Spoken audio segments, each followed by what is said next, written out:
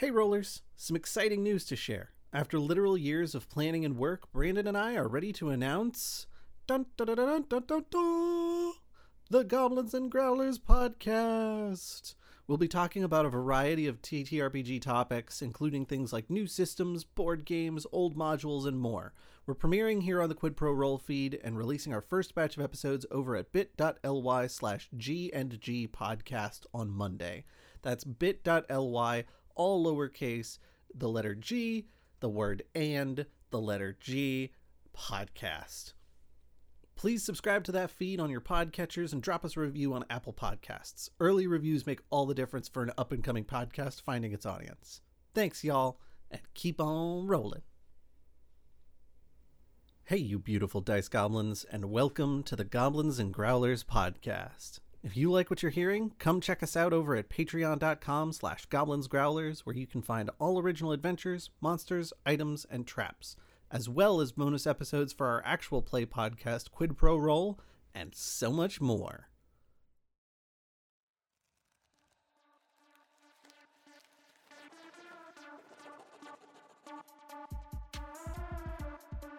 Hey everybody, welcome to the Goblins and Growlers podcast. We're going to talk about some giant robots today.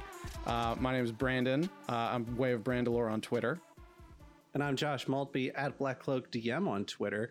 And, you know, anytime we sit down, Brandon, and we're going to talk about giant robots, I am a little bit surprised that it's not Transformers that we're going to be talking about, given your deep and abiding love for that series. Indeed. No, today we're going to be talking about D&Dvangelion, also known as Earthshaker, a really weird 1985 module for second edition D&D, written by Zeb Cook.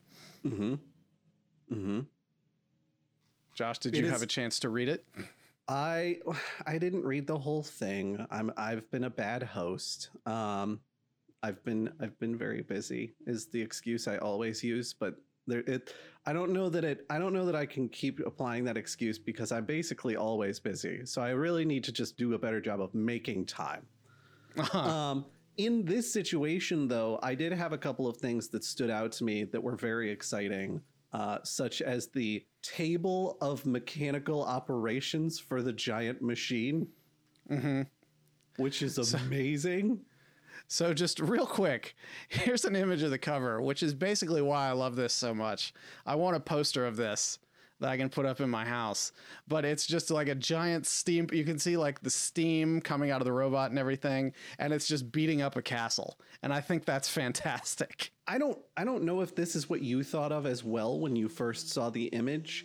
But for me, it looks like a giant Rock'em Sock'em robot is about to take that castle out.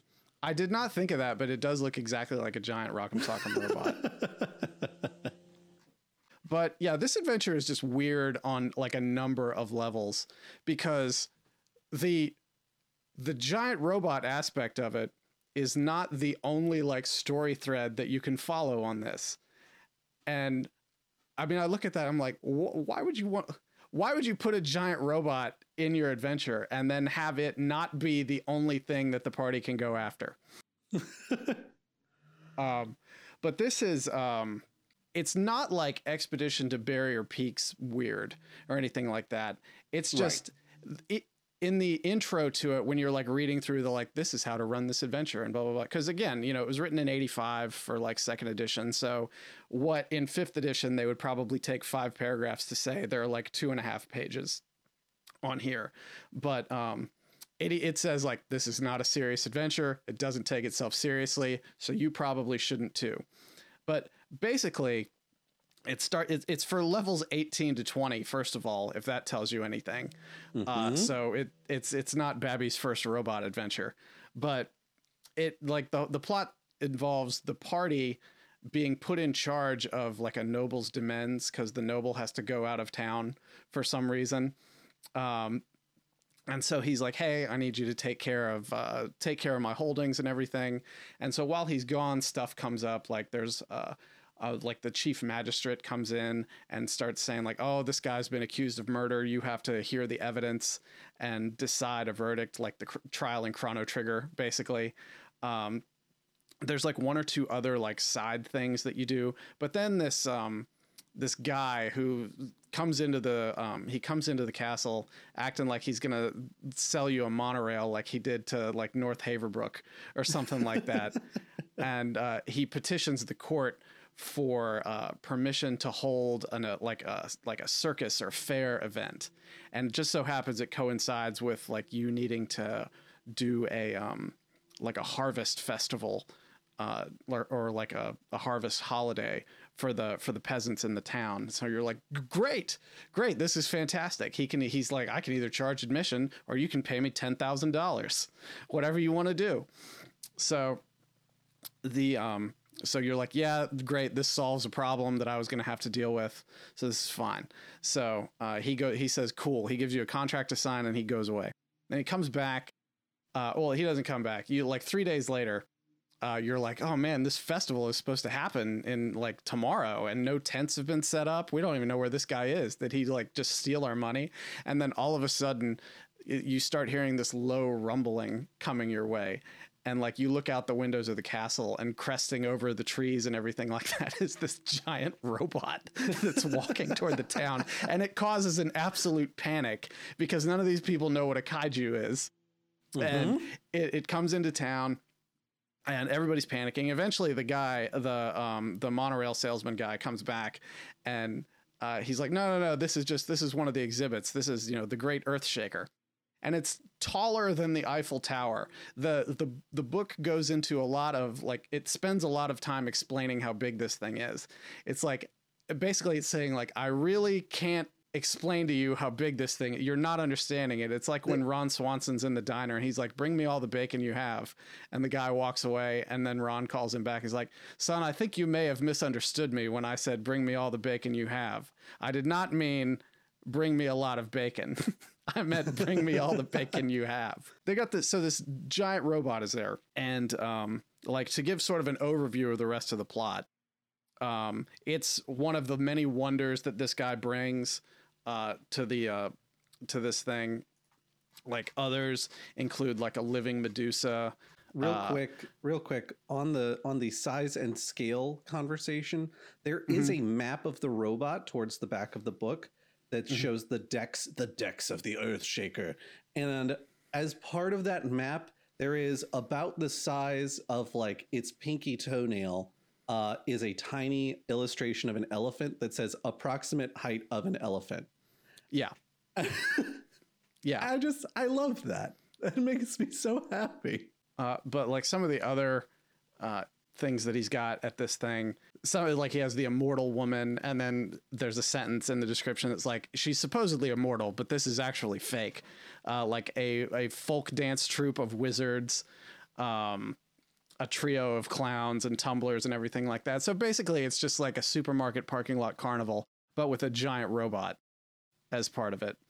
And the robot is like a stronghold for these gnomes that live in it. Like nobody knows when this thing was built or why, just that it was like, it was probably built by ancient gods or something like that. The gnomes moved in and they know how to work it and everything like that. It runs on coal. So it's the most West Virginia of D&D monsters, basically. The party can either like take control of it, or there's like there are NPC villains who are trying to take control of it. And if they get it, then you have to like lure it places and chase it all over. And there's the whole map of like the demens and everything like that, and it has paths that the thing could follow and stuff that it can destroy because it weighs like 10,000 tons. So if it even comes close to stepping on something, it will destroy it. Oh yeah. And that like it leaves the endings kind of open a little bit, because like there's an option for like if the bad guy takes it and steals it and just runs out of town with it, if the party gets it. And it's like you as the DM, you probably don't want your party to have control over a giant robot. No.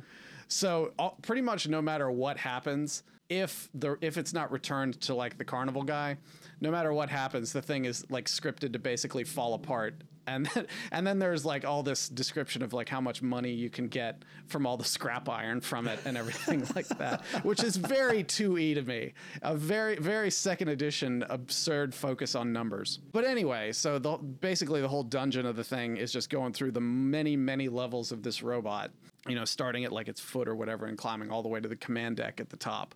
And it's just ridiculous. It's ridiculous. So real quick, this being 2E, isn't that back in the day when you had an unlimited level cap? You only got abilities up to a specific, I think it was 20 still, but then you could keep getting things like hit dice past that all the way up to like level 100 or some really wild nonsense. Or was that 1E? That might have been 1E. I'm not the best person to be authoritative on this because I haven't played 2E in a good long time, on the order of decades. And the highest I ever got a character was, I think, level 11 or 12. And that was an elf that I had as a thief.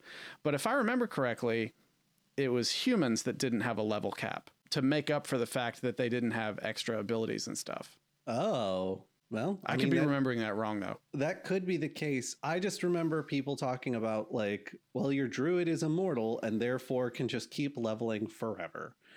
Well, I was sort of in my nascent child stages of D&D at the time, so I could be remembering wrong. Honestly, I was more thinking about like, if this is level 18 to 20, in today's terms, that's a really big deal because that's max level. Like you cannot get beyond that. But I think back in those days, you had the option of leveling up past that, in which case this is like, oh, well, that's a really big adventure, but it's not as big as adventures can get, which is a really crazy thing to think about.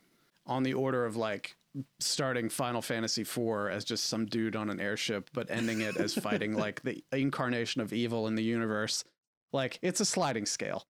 Yeah, it's a sliding scale. I have noticed that Final Fantasy games in general tend to start you out as just some dude, and then ultimately you end up fighting like God, which is like, really, Final Fantasy?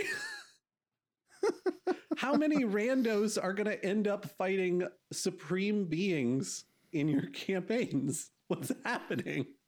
So speaking of fantasy, let's talk about using robots in fantasy and what you're feeling of like, how do you feel about like technology like this sort of infecting an Elves in the Forest style fantasy adventure? I mean, I think that really depends, right? You can have an adventure that's very steampunk and very high magic and very, I don't know, kind of almost Victorian era, where it's not modern, but it's not quite like medieval, like knights and dragons and the like. I think Eberron does a great job of this.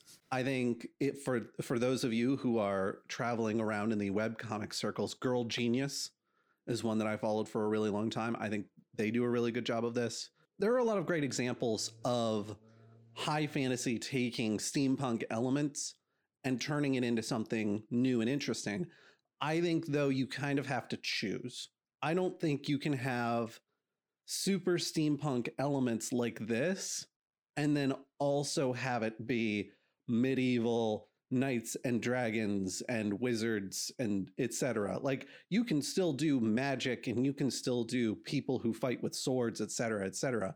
But there comes a point where it's like, well, if they've got steam power, then they've probably also got gunpowder. And if they've got gunpowder, then they've got cannons. If they've got cannons, like, you know, this is something I think about a lot in the frame of world building, because a lot of people are like, well, I don't know if I should allow gunpowder. And when you find out that large scale sailing vessels for doing things like taking over whole other countries, like huge armadas of ships, basically did not exist before gunpowder did. And certainly, like, we have things like ball bearings.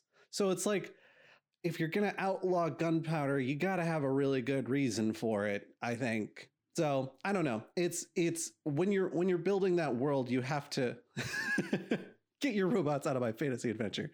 When you're building it, I think you have to decide, like, how advanced is my world going to be allowed to be? How limited are things going to be because of things like magic? people may not think to develop something like gunpowder because the spell fireball exists.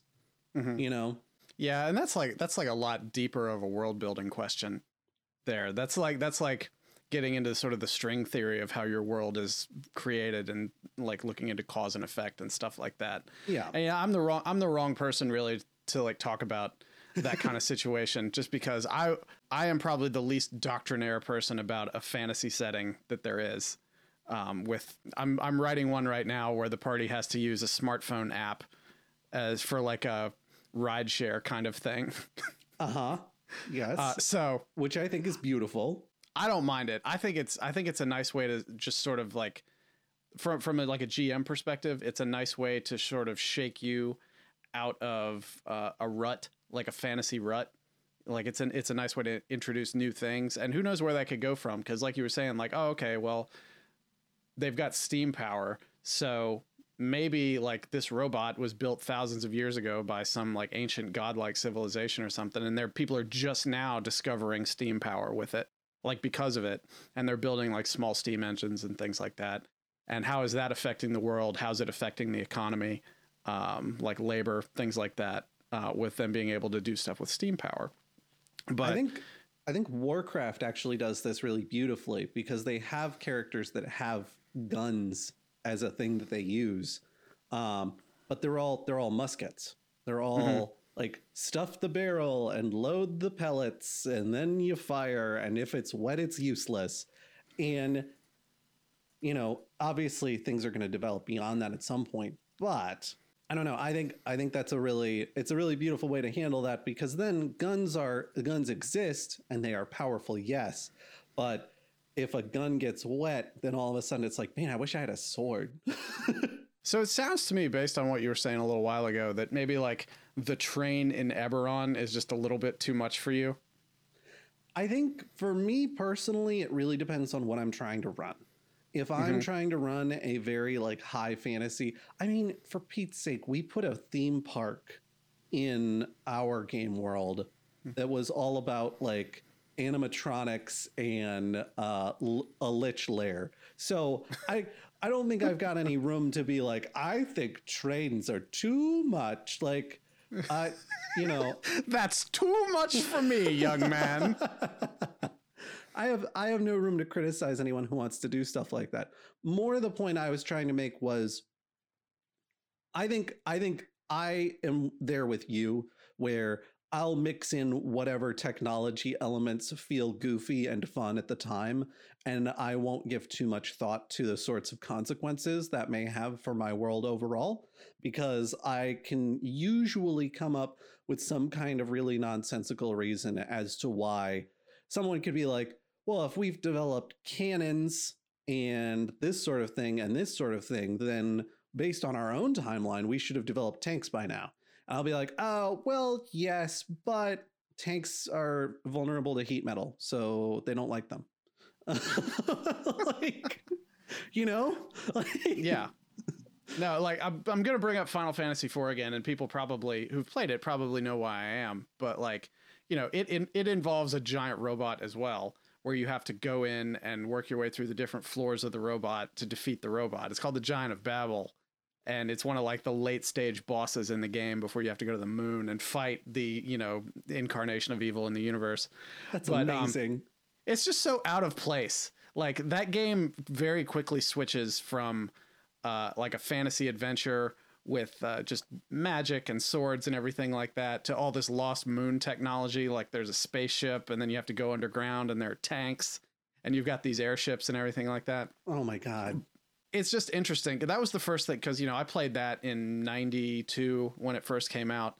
When I finally discovered this module several years ago, that was the first thing I thought of, because it's like, oh, a robot in a fantasy adventure setting. And then I'm reading through it and I'm like, oh, you have to go into the robot and fight things.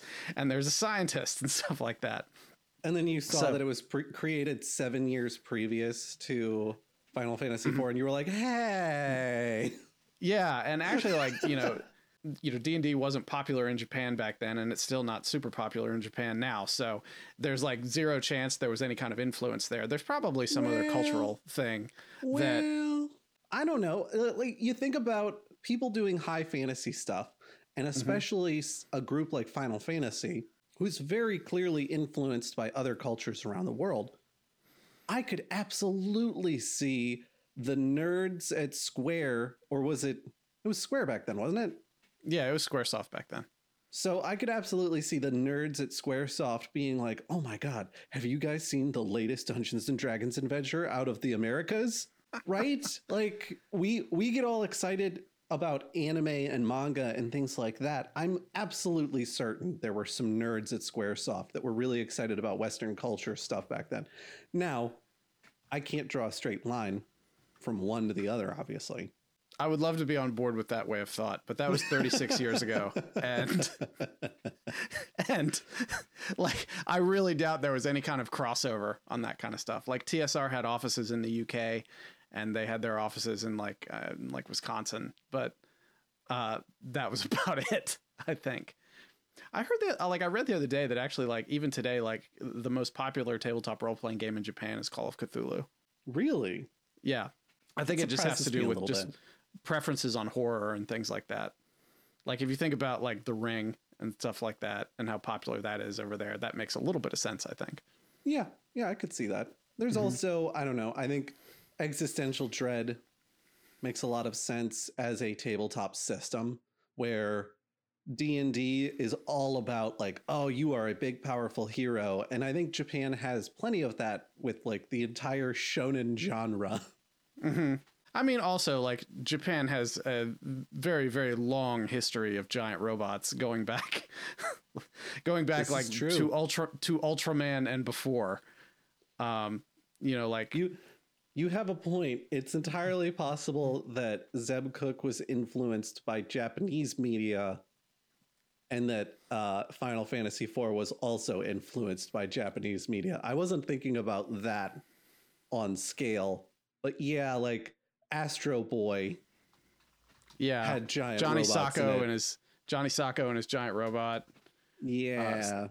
Super Sentai started in like 1975. Back then it was just Sentai. The first two Sentai series was they just had like, they didn't have a giant transforming robot. They just had like a big battle station kind of thing. The first like transforming like humanoid robot was Battle Fever J that came out in like 1979.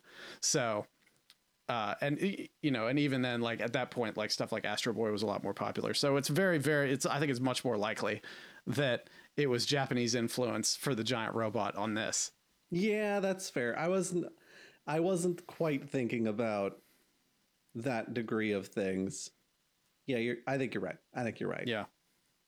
But and like talking just a little bit about Zeb Cook, the writer for this, like he is probably one of the most accomplished like tabletop role-playing game like writers and creators and designers of all time. He was the lead designer for second edition, but we can forgive him for that. He was the creator of Planescape, because somebody was like, I think this was on Wikipedia and I read it a long time ago, but it's like somebody at the company like gave him like the manual of it was like a monster manual for like extraplanar type stuff, or just generally a manual of the outer planes, and somebody was like, this could be a really cool setting. So he picked it up and he was just like, okay. And he created Planescape just sort of out of nothing. Oh my God. After TSR, after he got out of there, I think he left in like the early 90s, the mid 90s, something like that. And he switched over to doing like electronic media and stuff. So he was one of the designers for Fallout 2. And I don't know if you remember like the City of Heroes. Oh yeah. Yeah, for sure. He was, I think, the lead designer for one of the City of Villains expansions that they did for that. Yeah.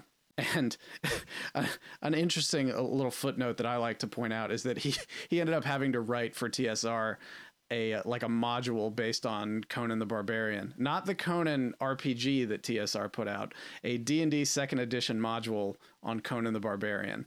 And it's just funny because I just imagine like in an office type scenario, somebody comes in there is like, this is your assignment. And he's like, man, I got to do this. They're like, yeah, sorry.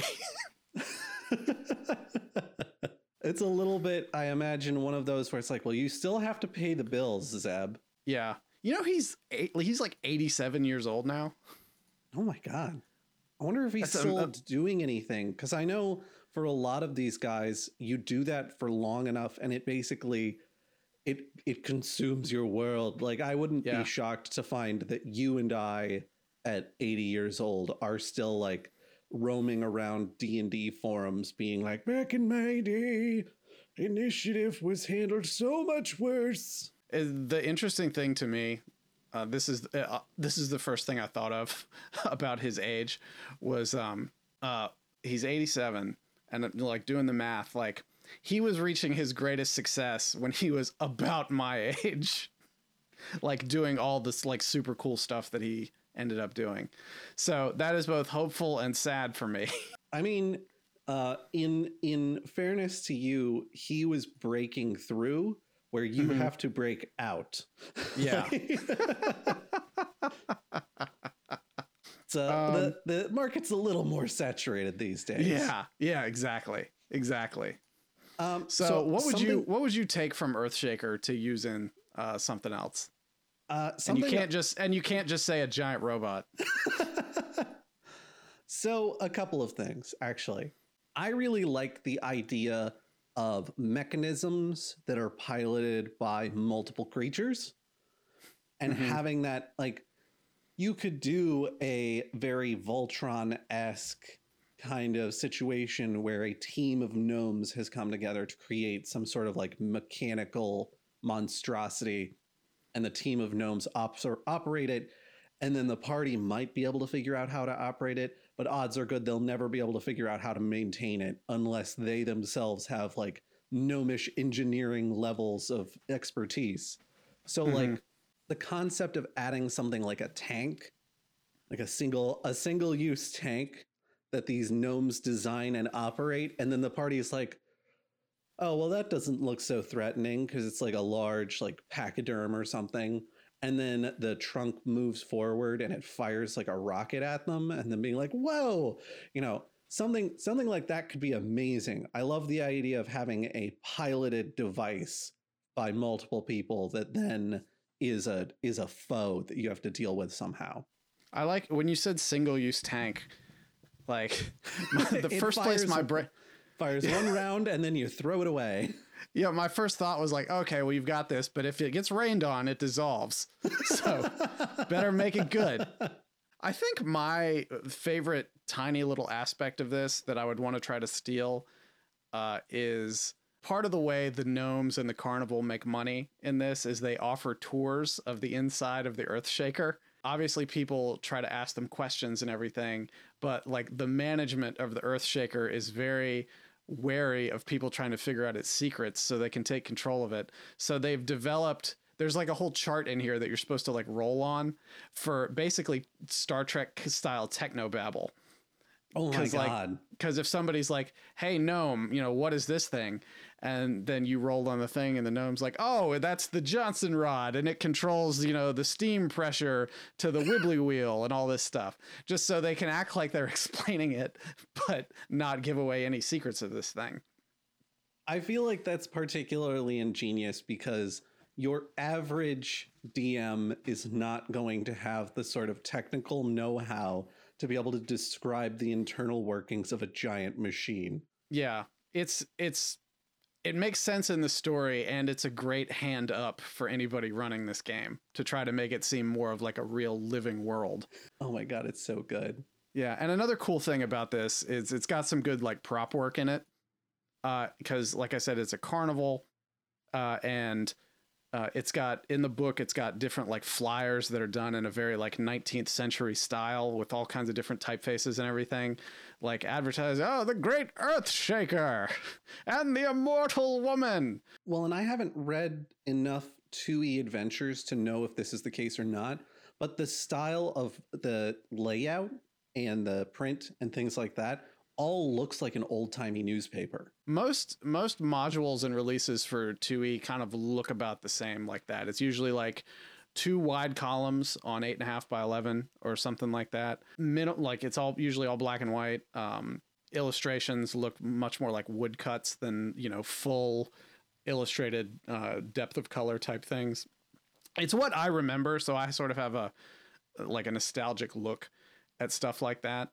It's very simplistic. Any of the stuff that like we do for Goblins and Growlers, I usually end up just trying to ape that style again because it's what I remember and it's what I'm used to. But I'm a huge fan of handouts and stuff like that. So absolutely.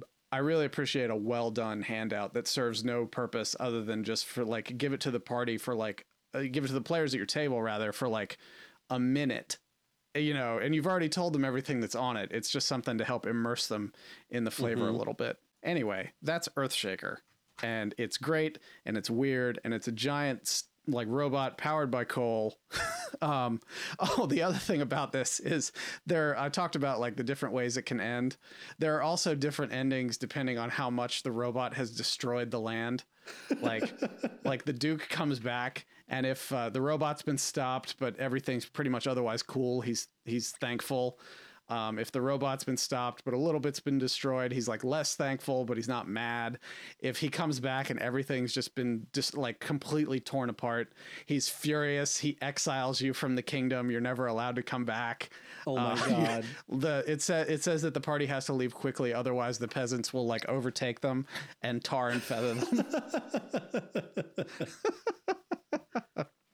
But I think that's about all we got for Earthshaker. I don't know that I would try to tar and feather in a level 18 to 20 party. That seems dangerous. It would need to be like tar plus 10. Or use feathers of tarring on them. Oh, there you go. There you go. That's the solution. Yeah. Why don't you should work on that magic item. All right. I'm Brandon, Way of Brandalore on Twitter. And I'm Josh, Black Cloak DM on Twitter. Thank you so much for joining us, and we will see you on the next Goblins and Growlers podcast. Goodbye. Goodbye.